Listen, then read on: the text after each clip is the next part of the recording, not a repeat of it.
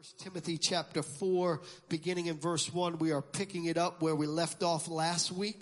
Now the Spirit speaks expressly, unquestionably, and says that in the latter days, latter times, some shall depart from the faith, giving heed to seducing spirits, and doctrines of devils.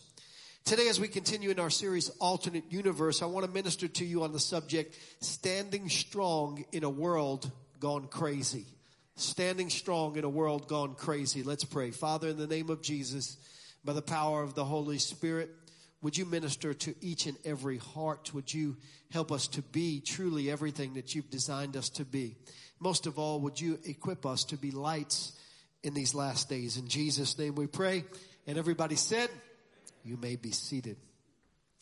Last week we looked at what this verse says will be a telltale sign that we are at the very end of the church age.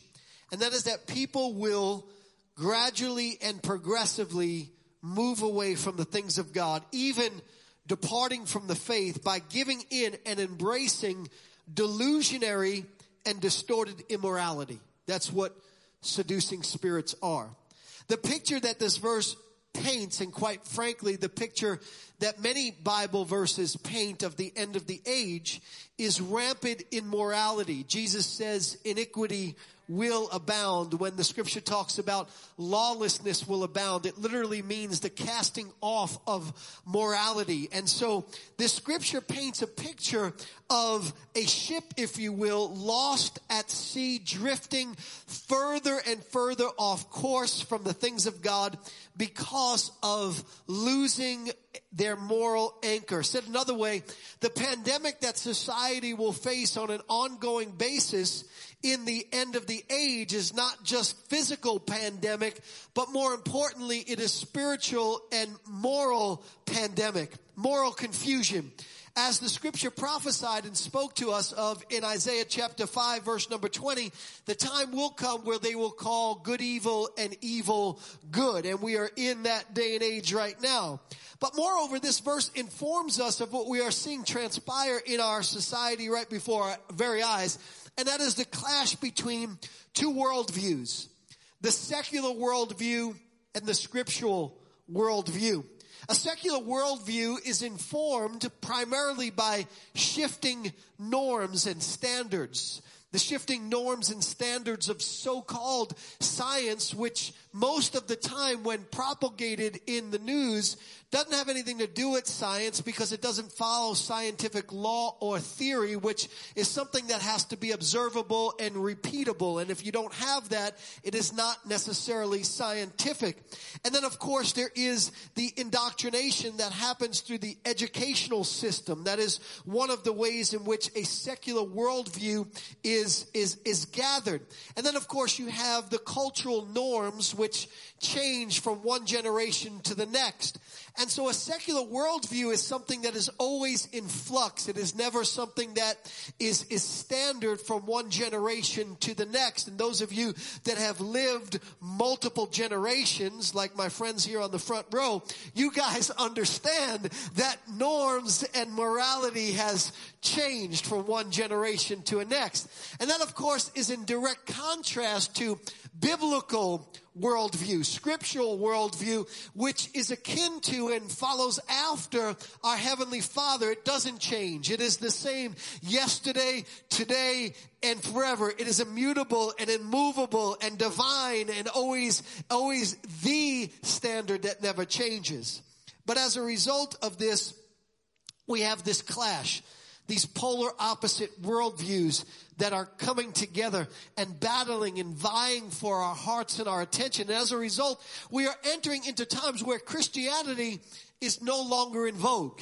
It was in vogue just maybe a decade ago or so. You remember when it was all the rage to wear a WWJD bracelet, t-shirt, hat, whatever the case may be. It was cool. It was fashionable. But now it's not cool and it's not fashionable because we're entering into times where Christians are being labeled and considered to be narrow-minded and categorized as outdated and not progressive enough. And to be sure, some of the criticism, by the way, has been self-inflicted. by representatives of Christ who have not exactly represented Christ the right way.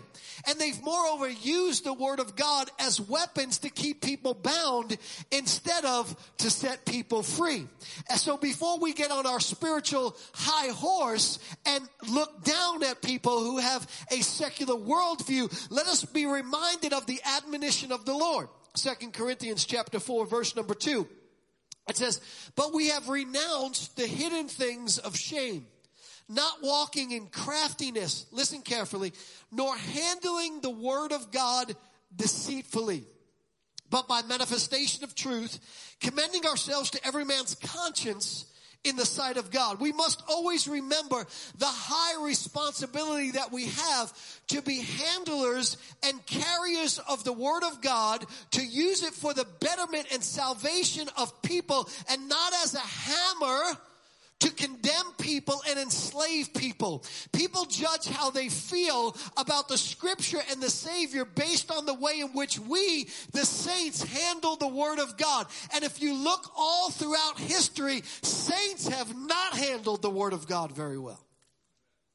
Matter of fact, if you truly want to look behind the veil of history, you will find out that the Bible itself has been used to kill people, to wipe people out, to oppress people, to keep people down by those that were supposed carriers of the word of God.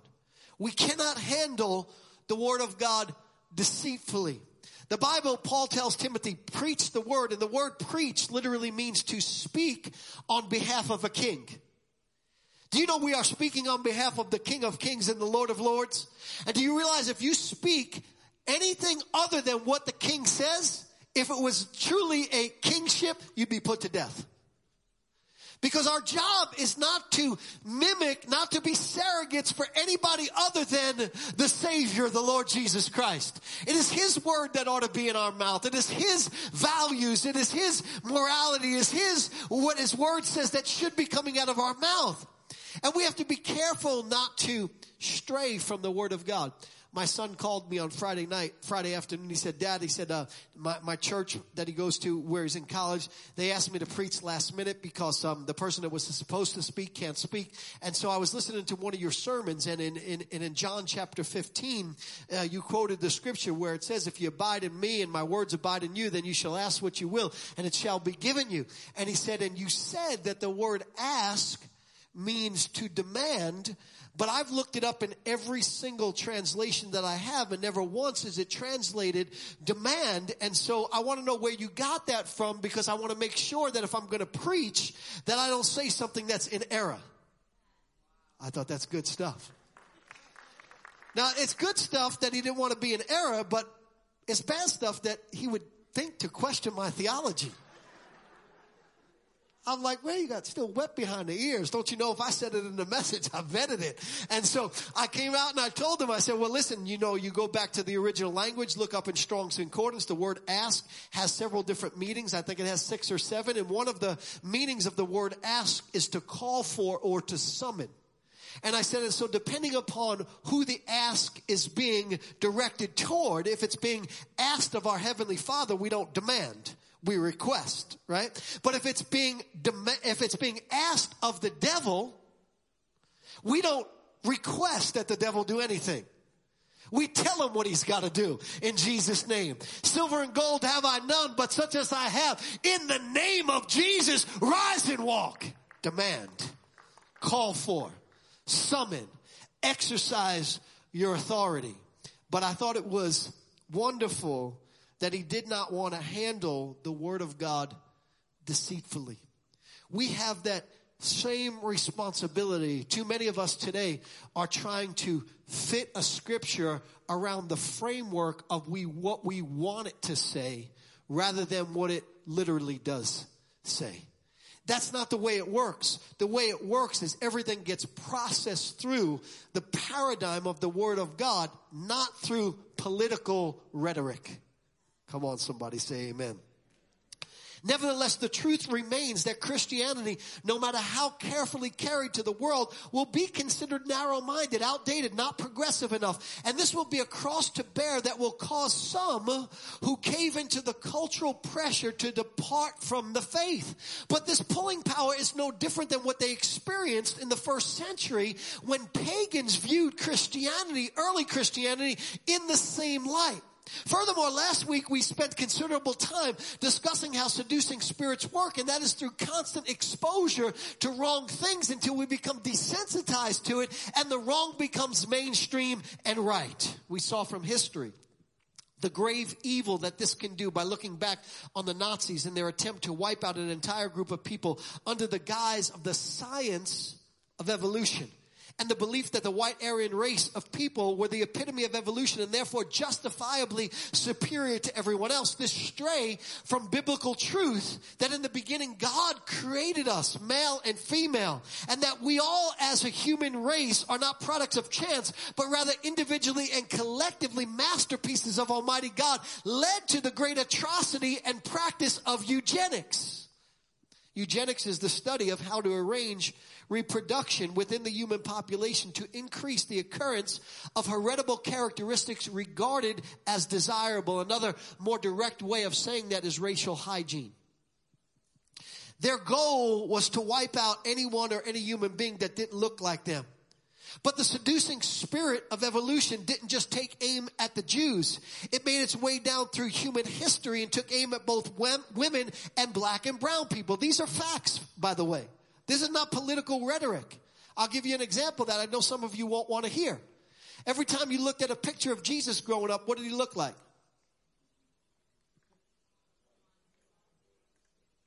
That's not fact. Okay? Jesus was Middle Eastern. Okay?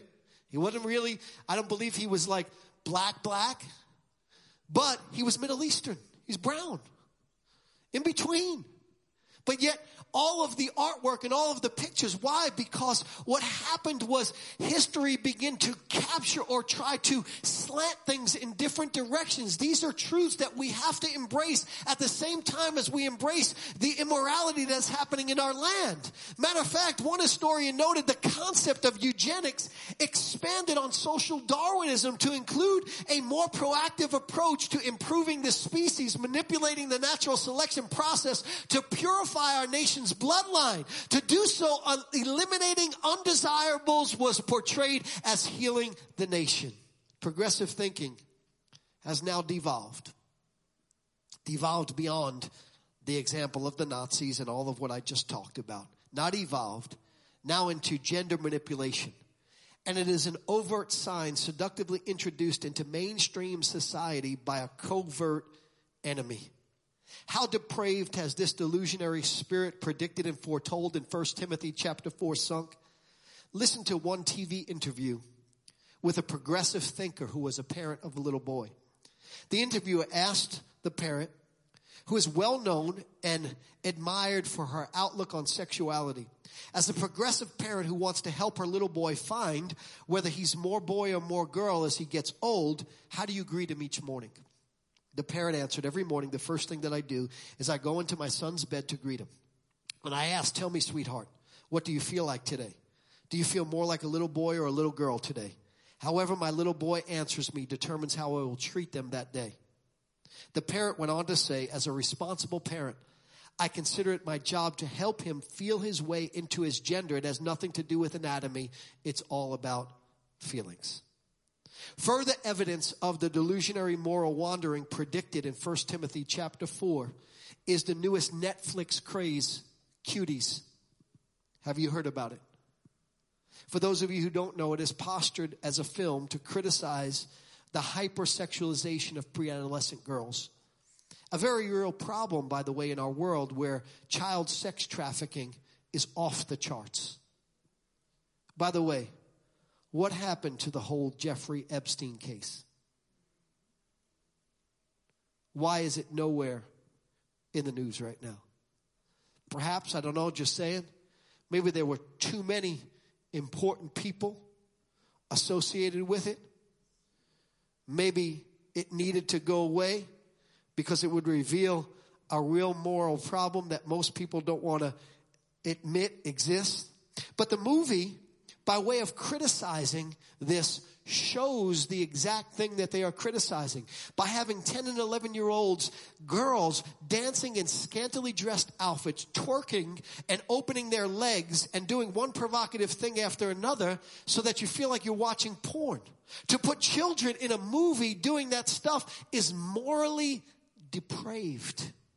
This too is part of the seducing spirits and doctrines of devils, which are now causing what was formerly known as pedophilia to be redefined.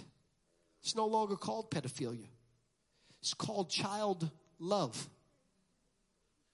We are changing its name so that it doesn't carry the same stigma. It is no longer considered by some to be warped and deranged, but rather couched as a sexual preference that is normal. Welcome to the alternative universe that we are living in. And I don't share any of this stuff with you to scare you or to make you sinister or so you will set out on some twisted self-righteous campaign against people who are caught in the confusion. Because it's amazing how Christians default to that when they have truth. You are to contend for the faith, but not to condemn people to hell. On the contrary, you and I are called to love the most confused and the most caught up in sin and lovingly lead them to the Savior to set them free in the same way that the Savior set us free from the sin that you and I were trapped in. Don't let the truth embolden you to lash out in hell's hate, but rather let it empower you to reach out with heaven's hand, the hand of grace and love and restoration and forgiveness and kindness and respect and dignity and all the things that we would want people to treat us with if we were struggling with whatever it would be. This is, after all, the golden rule. And it demands us as followers of Christ who practiced what he preached to the point that he was known as a friend of publicans and sinners. That's who Jesus was. That's who we ought to be. If our message is repelling people, may I submit that it may have too much truth in it and not enough grace. Let me come over here and say that. It may have too much truth and not enough grace. See, the reason why I said it twice is because I heard some of you in your heart. Do you know I could hear you in your heart?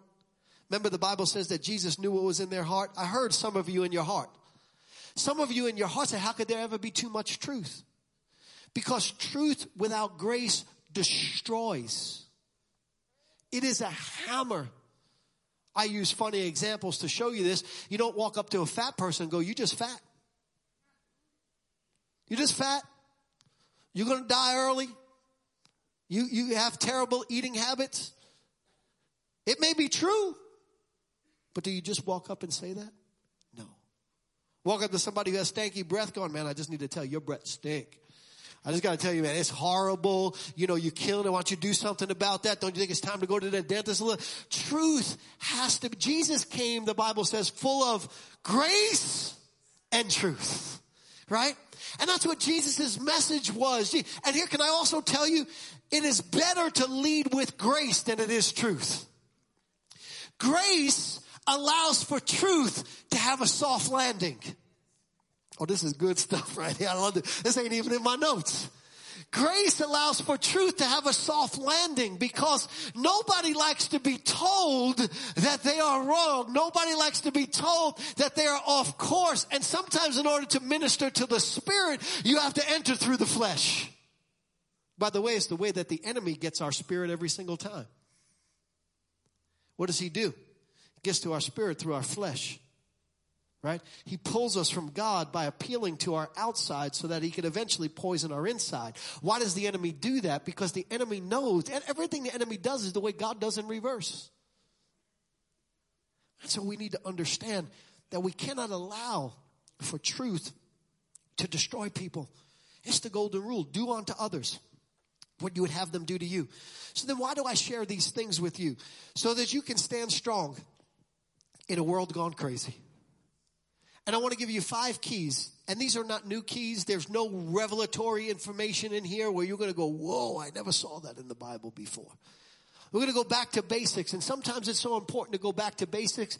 Matter of fact, in Hebrews, Paul tells the Hebrew church that I can't go on to the deeper things of the faith, but I have to once again lay the foundation again. And sometimes it is necessary to lay the foundation of things again so that we can truly stand strong, because if our foundation is not strong, it doesn't matter how fluffy we look on the top, we cannot stand strong in a world gone crazy. And so 5 keys that I want to give you. Number 1, pray every morning. Psalm chapter 5 verse number 3, my voice shall you hear in the morning, O Lord. In the morning I will direct it to you and I will look up. David wrote this verse when he was surrounded by enemies both inside his home and outside his home. And he was tempted to be emotionally distraught. During this pandemic, we have all seen how it has taken an emotional toll. Everybody sees it, not just physically.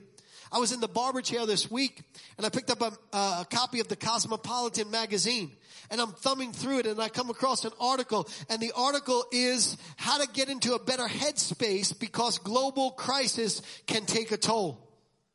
Everyone sees the emotional toll taking on our minds. Hotlines for emotional distress during this period of time have risen nearly 1,000%. There's a 65% jump in online therapy. Suicides are on the rise. Studies have shown that as much as 33% of people polled are admitting that they are struggling with anxiety and depression. The article offers several tips on how to get into a better headspace. Go get a massage. Praise the Lord for massages. I love massages. I don't do massages, by the way. Only one person allowed to massage me. That's my wife. I don't like people in my personal space. You know what I'm saying? Like, that's just, and you go into the room. I don't know why I'm saying this. Maybe somebody needs to. You go in the room, they got the lights down, they got the music playing, they got the water flowing, and in walks a woman and she's going to massage you. I don't play. Homie don't play that. Go get a massage. Go get acupuncture. Go get a mani-pedi. Oh, hey, these are good things, aren't they? But can I tell you, none of that is going to take away anxiety and depression and all of that kind of stuff. God's advice is given to us in Psalm 5, verse number 3. Instead of ratcheting up the rhetoric or all these little trips, ratchet up our looking up to the hills from which our help comes from. Prayer is how we look up. Prayer is where we cast all of our cares on the Lord, knowing that He cares for us. Prayer is where we roll our worry and anxiety on the Lord in exchange for His peace. Philippians chapter 4 verse 6 says, don't worry about anything. Instead, pray about everything. Tell God what you need and thank Him for what He's done. I love that. Tell Him what you need, thank Him for what He's done. By the way, reverse that. Thank Him for what He's done, then tell Him what you need. And I'm not doing violence to the scripture because this is not like given in an order in which you should do it. But basically the reason why I like to reverse that is because before I tell Him what I need, I want to thank Him for what He's done. So that way when I tell Him what I need, I can tell Him in faith, expecting that He's going to do it. And the way that I can tell Him in faith is remembering all the good things that He's done before. Because if He did it before, He'll do it again. Because He is the same yesterday, today, and forever. And then it says, and then you will experience God's peace, which exceeds anything we can understand. His peace will guard your hearts and minds as you live in Christ Jesus. If we ever needed our hearts and our minds guarded right now, it is during this day and age in which we live. And the answer to that, how do we receive that? How do we get that? Prayer. Prayer opens our heart to receive from the Lord. It unclutters our heart from the evils of this world and its pressures. It helps us hold on to hope in a world gone crazy. It anchors our soul in a world that is morally adrift. Ephesians 6 says, praying always. Jesus said in Luke chapter 18 verse 1, men ought always to pray and never to cease. Number 2, second key, how do I stand strong in a world gone crazy? Number 2, read the Bible every day. It's amazing. And what's amazing about this is, I'm just going to be led by the Holy Ghost right now. It's amazing about this is Christians make sure they get their news fix every day. For 3, 4. Some people, they don't turn the TV off of the news. It's going, got to get my news fixed. Got to see what's going on. Got to make sure. And I don't know if I should say this. Got to make sure them liberals ain't taking over. But won't go to the Bible. And we wonder why we're in a bad headspace. We're wondering why we are surrogates for politicians instead of representatives of the Savior. Because we're getting more of what they say than what God says. We do it every single week. We hold our Bible up. This is my Bible. It is my primary source of spiritual nourishment. I will read it every day and become everything that God wants me to be. My mind will be renewed. My life will be transformed. I will become fully surrendered to Christ. And I forget, I'm messing it up bad. I don't know why I'm the one who invented it and I'm messing it up. But you know what I mean. We say it every single week. Why? Because it's true. We got to do more than just say it. We got to study it. Why? Because the Word of God is where we find our guide to right and wrong, to life and purpose, to guidance and wholeness, to help and hope, to be lights of the Lord and not surrogates for politicians. David said, Psalm 119, verse 105, your word, not the word of the latest media outlet. Your word is a lamp unto my feet and a light unto my path. In this day and hour, it is imperative for the word of God to be in us so it can be our guiding light that leads us down every path and helps us to make every decision. God told Joshua regarding the word of God, do not turn to the right or to the left, that you may observe to do according to all that is written therein, for then you'll make your way prosperous and then you'll have good success. It is still possible to be prosperous in problematic times, but you've got to put the word of God in your heart. And if you don't, you won't. Stay with the word, not with every shifting whim of the world. Need direction, go to the Bible. Need correction, go to the Bible. Need clarity on right from wrong in a world gone crazy, go to the Bible. Need hope, Bible. Need help, Bible. Need comfort, Bible. Need God, Bible. Need salvation, Bible. Need instruction, Bible. Need soundness of mind, Bible. Need wisdom, Bible. Need answers, Bible. Need to secure your soul in a world gone adrift, Bible. James chapter 1 verse 21. Get rid of all filth and evil in your lives, and humbly accept the word that God has planted in your hearts, for it has the power to save your souls. Hebrews chapter 4 verse 12. God means what he says, and what he says goes. God means what he says. What he says goes. I love you get around Christians. How many times do I have to forgive that person? So you mean I really do have to be kind to somebody who has a secular worldview? God means what he says. So I really do need to turn the other cheek and not hit back harder? God means what he says.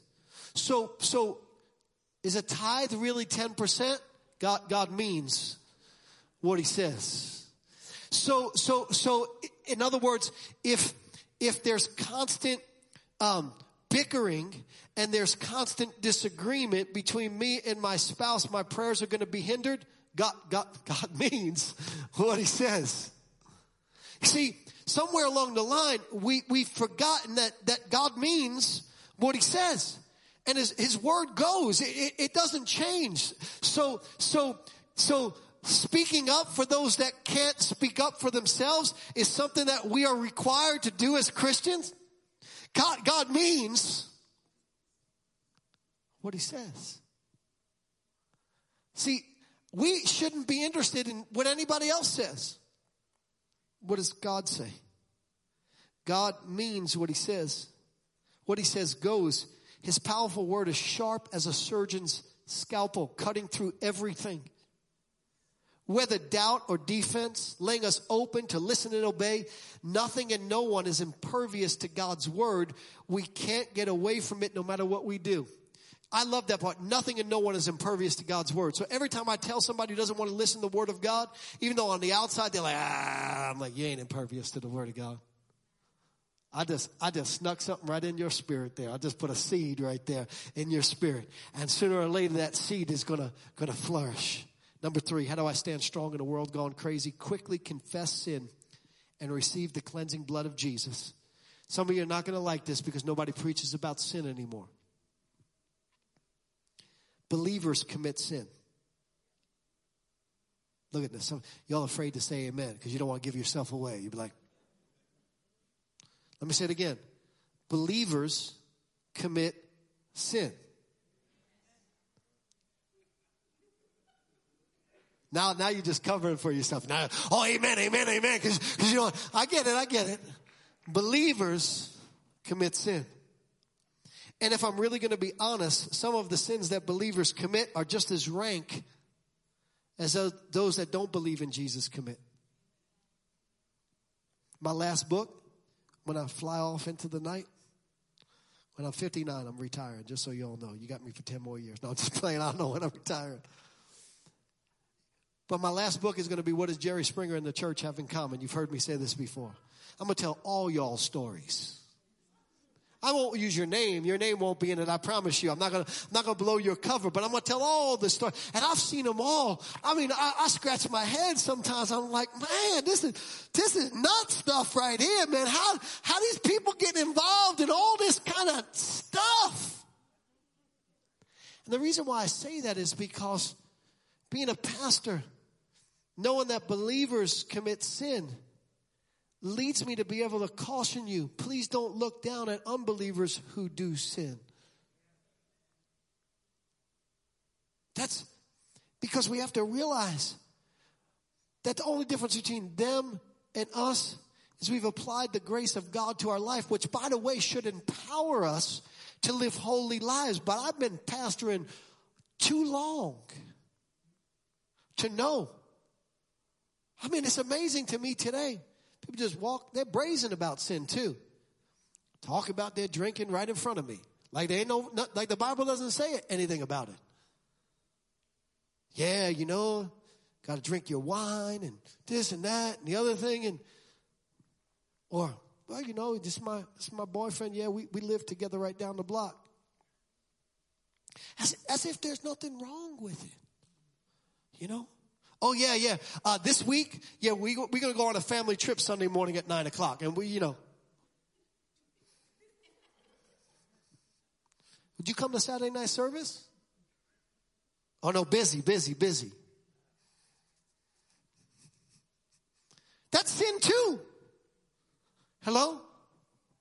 If that's your pattern, it's sin. Everybody, does their thing every now and again. But when people make it their pattern, I'm going to get into this in just a minute, show you the scripture where it says that, because anything that's a violation of scripture is sin. Hello, I'm preaching real good. You ain't shouting me down right now because I'm getting up in your business. Sin is not something to play with.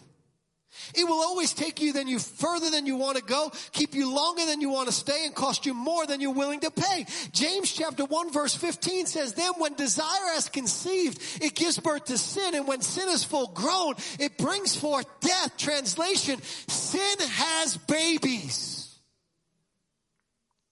And babies don't stay small forever. They grow up and they take on a life of their own. Sin is nothing to play with. It desensitizes us to right and wrong. It makes us susceptible to seducing spirits. Its sin is sneaky. Its goal is to trip and trap. Proverbs chapter 28 verse 13 says, he who covers a sin will not prosper. Got to crack my neck for this one. I wonder why more people in the body of Christ ain't prospering. He who covers his sins will not prosper. So what do we do to stand strong in a world gone crazy? Second part of the verse. But he who confesses and forsakes them will have mercy. Confess it quickly. Forsake it. Ask God to forgive you immediately. And when you do, accept that he will. 1 John chapter 1 verse number 9. If we confess our sins, he is faithful and just to forgive us of our sins and cleanse us from all unrighteousness. Thank God on the cross, he was faithful to pay the price for sin. And thank God today he stands ready to forgive sin and cover us with his mercy and with his grace. But then after you've accepted it, ready? Pass it on. See, a lot of people are reservoirs. You know what that means? They just take stuff in. And I don't like people who are reservoirs. Generally speaking. You ever get in a relationship with a reservoir person? Just a take. And eventually if you're in a relationship with that kind of person for a long time, you eventually feel some kind of way because you realize you're in an abusive relationship. Because relationships were never meant to be take. Because that's just one-way relationships. Matter of fact, one of the nicknames I have for people like this is one way. Why? We receive the forgiveness of God. Jesus said to his disciples, freely you have received, freely give.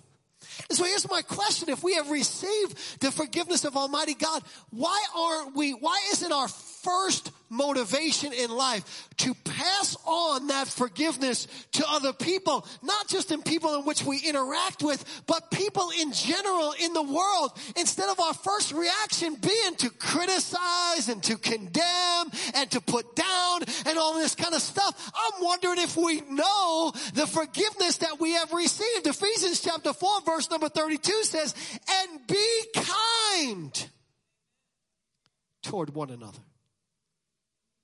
Tenderhearted, forgiving one another, even as God in Christ forgave you. This world needs to come to a place of walking in forgiveness toward one another. Let me break the news for you.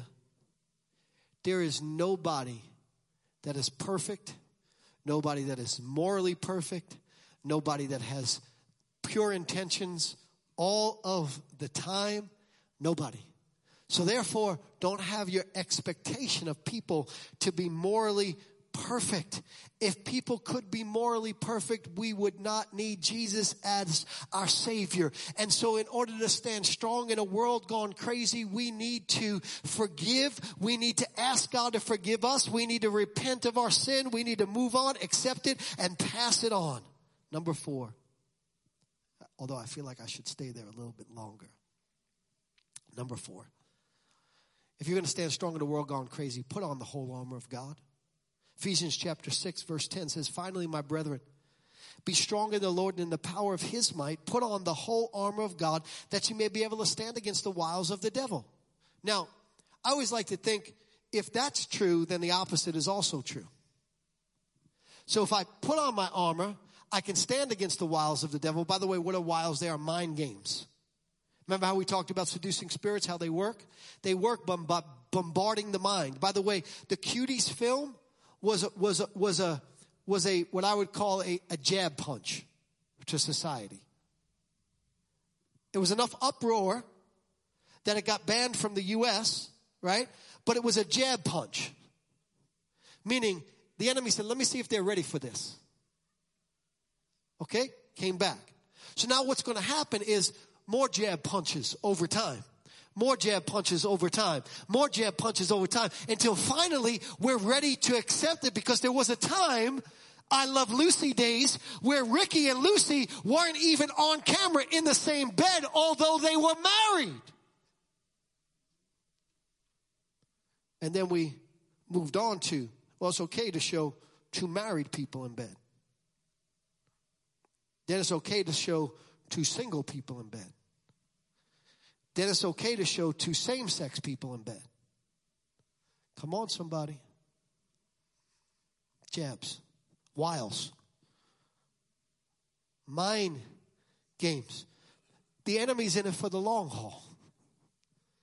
He's going to soften you up. Any prize fighter knows it's hard to just go for the kill shot right away. But if you soften somebody up, then a shot that wouldn't ordinarily kill him and knock him down, all of a sudden will cause him to go to the ground. So you got to hit him and hit him and hit him and hit him. And those punches, and when you see them prize fighters just throwing them little jabs, and come on, man, give them a haymaker. Go for it. They understand that it's a softening blow, the wiles of the devil. For we do not wrestle against flesh and blood, but against principalities, powers, against rulers of the darkness of this age, spiritual wickedness in heavenly places. People are not our problem.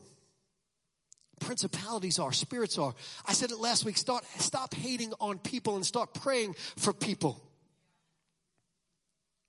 I don't know if I should say this. Y'all say that, but then I get y'all. When's the last time you prayed for Nancy Pelosi? When's the last time you prayed for Donald Trump? See, the sad thing about it, some of y'all praying for one, but not the other. Because you like one and hate the other. And so what happens is, what we don't realize is people are not our problem. It is principalities, it is powers, it is rulers of the darkness of this world, spiritual wickedness in high places. How do you stand against that in a world gone crazy? Ephesians chapter 6 verse number 13. Therefore take up the whole armor of God that you may be able to withstand in the evil day. In other words, if you don't have it on, you won't be able to withstand. Having done all to stand, stand therefore. Having girded your waist with truth, having put on the breastplate of righteousness, having shod your feet with the preparation of the gospel of peace, above all taking the shield of faith wherewith you can quench all the fiery darts of the wicked one. Darts, 1 dart, 2 darts, 3 darts, 4 darts, 5 darts, 6 darts, haymaker of the wicked one. And take the helmet of salvation, the sword of the Spirit, which is the word of God, praying always with all prayer and supplication in the Spirit. Suit up with your spiritual weapons. Get covered from head to toe. Get protected so that you don't get infected, not with a physical pandemic, but with a spiritual pandemic, which is far more catastrophic. Church, don't be unnecessarily vulnerable. Iron Man was vulnerable when he had a suit on, but when he called for his suit, he's not only protected, but he became powerful. You and I have an armor available to us.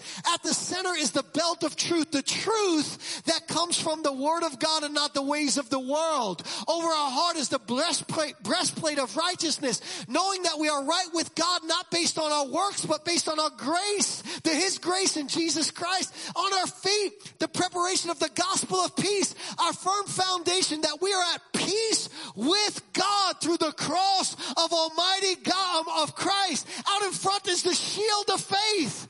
What is that? That is the word of God, the promises of God that we have confidence in, that we know are true, that we can quench all the fiery darts of the wicked one. On our head, the helmet of salvation. What has been purchased for us? A mind that is sound, a mind that is biblically centered, so that we cannot fall susceptible to the mind games of the enemy. In our hand is the sword of the Spirit, the word of the God that is so true to you. No matter what anybody says, they cannot steal it from you. And of course, our battle position, prayer. Prayer is not what we do only when we don't know what to do. Prayer is what we do, because this is how we fight our battles. You ought to be grateful when something knocks you to your knees. I love that about God. Think about all the positions God could have had for prayer. Kneeling was his position. Just wanted to say something, but I'm not gonna. When the enemy comes and knocks us down, isn't it amazing? God said, that's fine, I'll make that into their prayer position. Praise him. I mean, think about God. Even when the enemy knocks you down, you get into a position where you are ready to do war, where you are ready to do battle with spiritual wickedness in high places. Thank God. Get dressed, saints. Suit up. Put your armor on. Number 5, how do you stand strong in a world going crazy? I was hard with this one last night. Regularly attend church. Let me say that I understand that there are necessary precautions. Understand we need to exercise wisdom and not put the Lord to a foolish test. Faith is not walking out in front of oncoming traffic and daring somebody to hit you because God is going to protect you. That is foolishness. But I also understand what's happening all around. When churches are amongst the last to open, when 2 doors down, they can have thousands outside. But when on this property we are told 150 outside, unlimited in your cars, when the standard is not the same 2 doors down, when churches are told you can't sing, when their capacity is limited to 25% or 100, whichever is the lesser number, no matter the size of the building, meaning that a church that has space for 400 people can have 100, but a church that has space for 1,500 people is not supposed to have more than 100. When beaches are packed by the thousands and churches are capped at the hundreds, when rallies for just causes are allowed in masses and no one wears a mask or socially distanced, when little kids who can't keep their sneakers on or their socks on are being asked to wear a mask 24/7 in a daycare, suddenly my spiritual antenna begins to go up and I ask, what is really going on? What is really going on?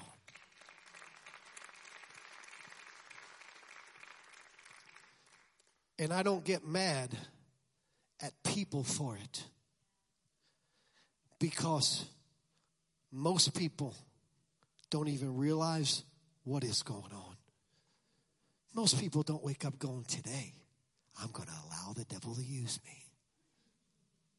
Today I'm going to be part of a sinister scheme of seducing spirits to pull people away from the things of God. Yes.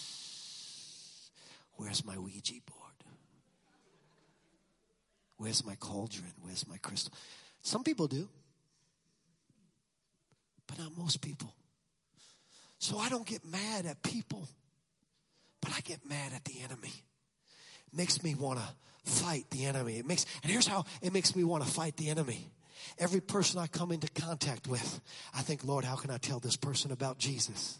See, I know the way you want to fight is you want to fight by shouting something out on Facebook or this, that, on the other thing. Ain't nobody getting saved like that. But instead, why don't you let it really get you mad to the point where you walk up to somebody that doesn't know Jesus and see how you're going to bring them into the kingdom? Why don't you really get mad? Come on, church. The Bible says, not the local news, not the national news, the Bible says, the Bible, that's the book for me. I stand alone on the word of God. The Bible says. And let us consider one another in order to stir up love and good works. Not forsaking, this is still the Bible, by the way. God means what he says, doesn't he? Didn't we all agree that God really means what he says? Not forsaking the assembling of ourselves together, as is the manner of some, but exhorting one another, and so much more as you see the day approaching. And so much more. Not so much less. So much more when you see the day approaching. Can we be real for a minute? Who are the biggest conspiracy theorists on the planet? Christians. Oh, the vaccine's going to be the mark of the beast, Pastor. Not going to be allowed to enter in a church unless you have scanned somebody and they got that chip on the inside of them. It's going to be the mark of the beast. Well, strange, because the Bible said church is going to be out of here before the mark of the beast comes. Same people. Oh, they're just making it all up. I'm not saying whether this is true or untrue. That's not my point. They're just making it all up because they want to control us. Same people haven't been in church in 6 or 7 months. I thought it was all made up. I thought it's just them trying to control us. Where you been, bro? Where the family at? I seen you on Facebook in the restaurant. I seen you posting about your family vacation to a state you wasn't supposed to travel to. I seen you come back and not quarantine 14 days because it's nonsense. Seen you get on a plane. Ain't seen you in church. Anything strange about any of that to you? Are we pickers and choosers of Christianity? Do we think God is like the buffet menu? Let me see what gets serving up today. Nah. Nah. Oh, that's liberal. Yeah.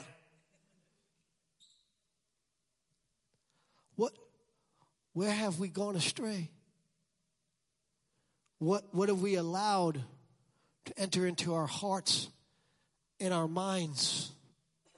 Do not forsake the assembling of yourselves together. How have we forgotten?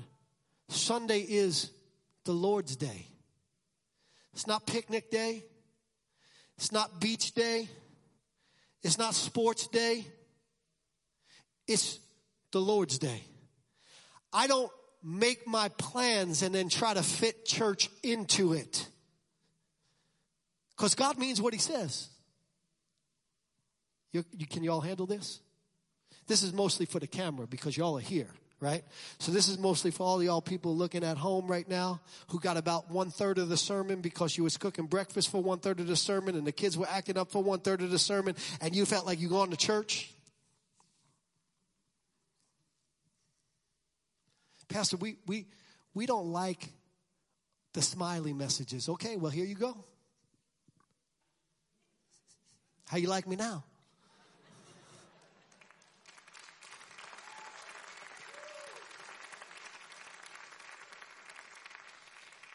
Thank God for online, for those that have genuine reasons why they need to be careful during times like this. Thank God for the people that don't live close by. Thank God for all that. I met a man last night. He said, I'm moving to White Plains and I don't have a church picked out there yet. And it's hard for me to get up here. I said, join us online until you find a church. Thank God for that. But no, thank God for online watching, for people who default to it because it's easier. When did God ever promise easy? When? Pick up your cross daily and follow me. We need to get real and see we're too busy criticizing everybody else that we are not looking at ourselves and asking, where have we gone? You heard me say, even before the pandemic, what has happened to the church 1.7 times a month? But yet we're quick to criticize the world. But yet, 2 doors down, thousands of people at the flea market. But the church is scared to come to the house of God. We need to be in God's house. David said, better is one day in your house than 1,000 elsewhere. Churches where our errant theology and our errant politicology gets corrected to come into line with the Word of God. It's where we get challenged to think right and act right. It's where we experience the power of God's presence being together. It's where iron sharpens iron. It's where we experience the love of the brethren and the outpouring of the Holy Spirit in God's house. How do you stand strong in a world gone crazy? I'll tell you how you don't stand strong. Forsake church. That's how you get weak. That's how you get susceptible. Somebody said, I know why you're preaching that, because you want attendance to go up. Can I just be real with you for a minute? Of course, in one sense, I'm so far beyond all that kind of stuff in my life. I'm young, but I'm too old for that. I just want to see people's lives changed. And I just want to see people grow in their relationship with the Lord. That's what I'm interested in right now. I don't want people to fall prey to seducing spirits and doctrines of devils. Let's stand strong, church, in a world going crazy. Would you stand to your feet?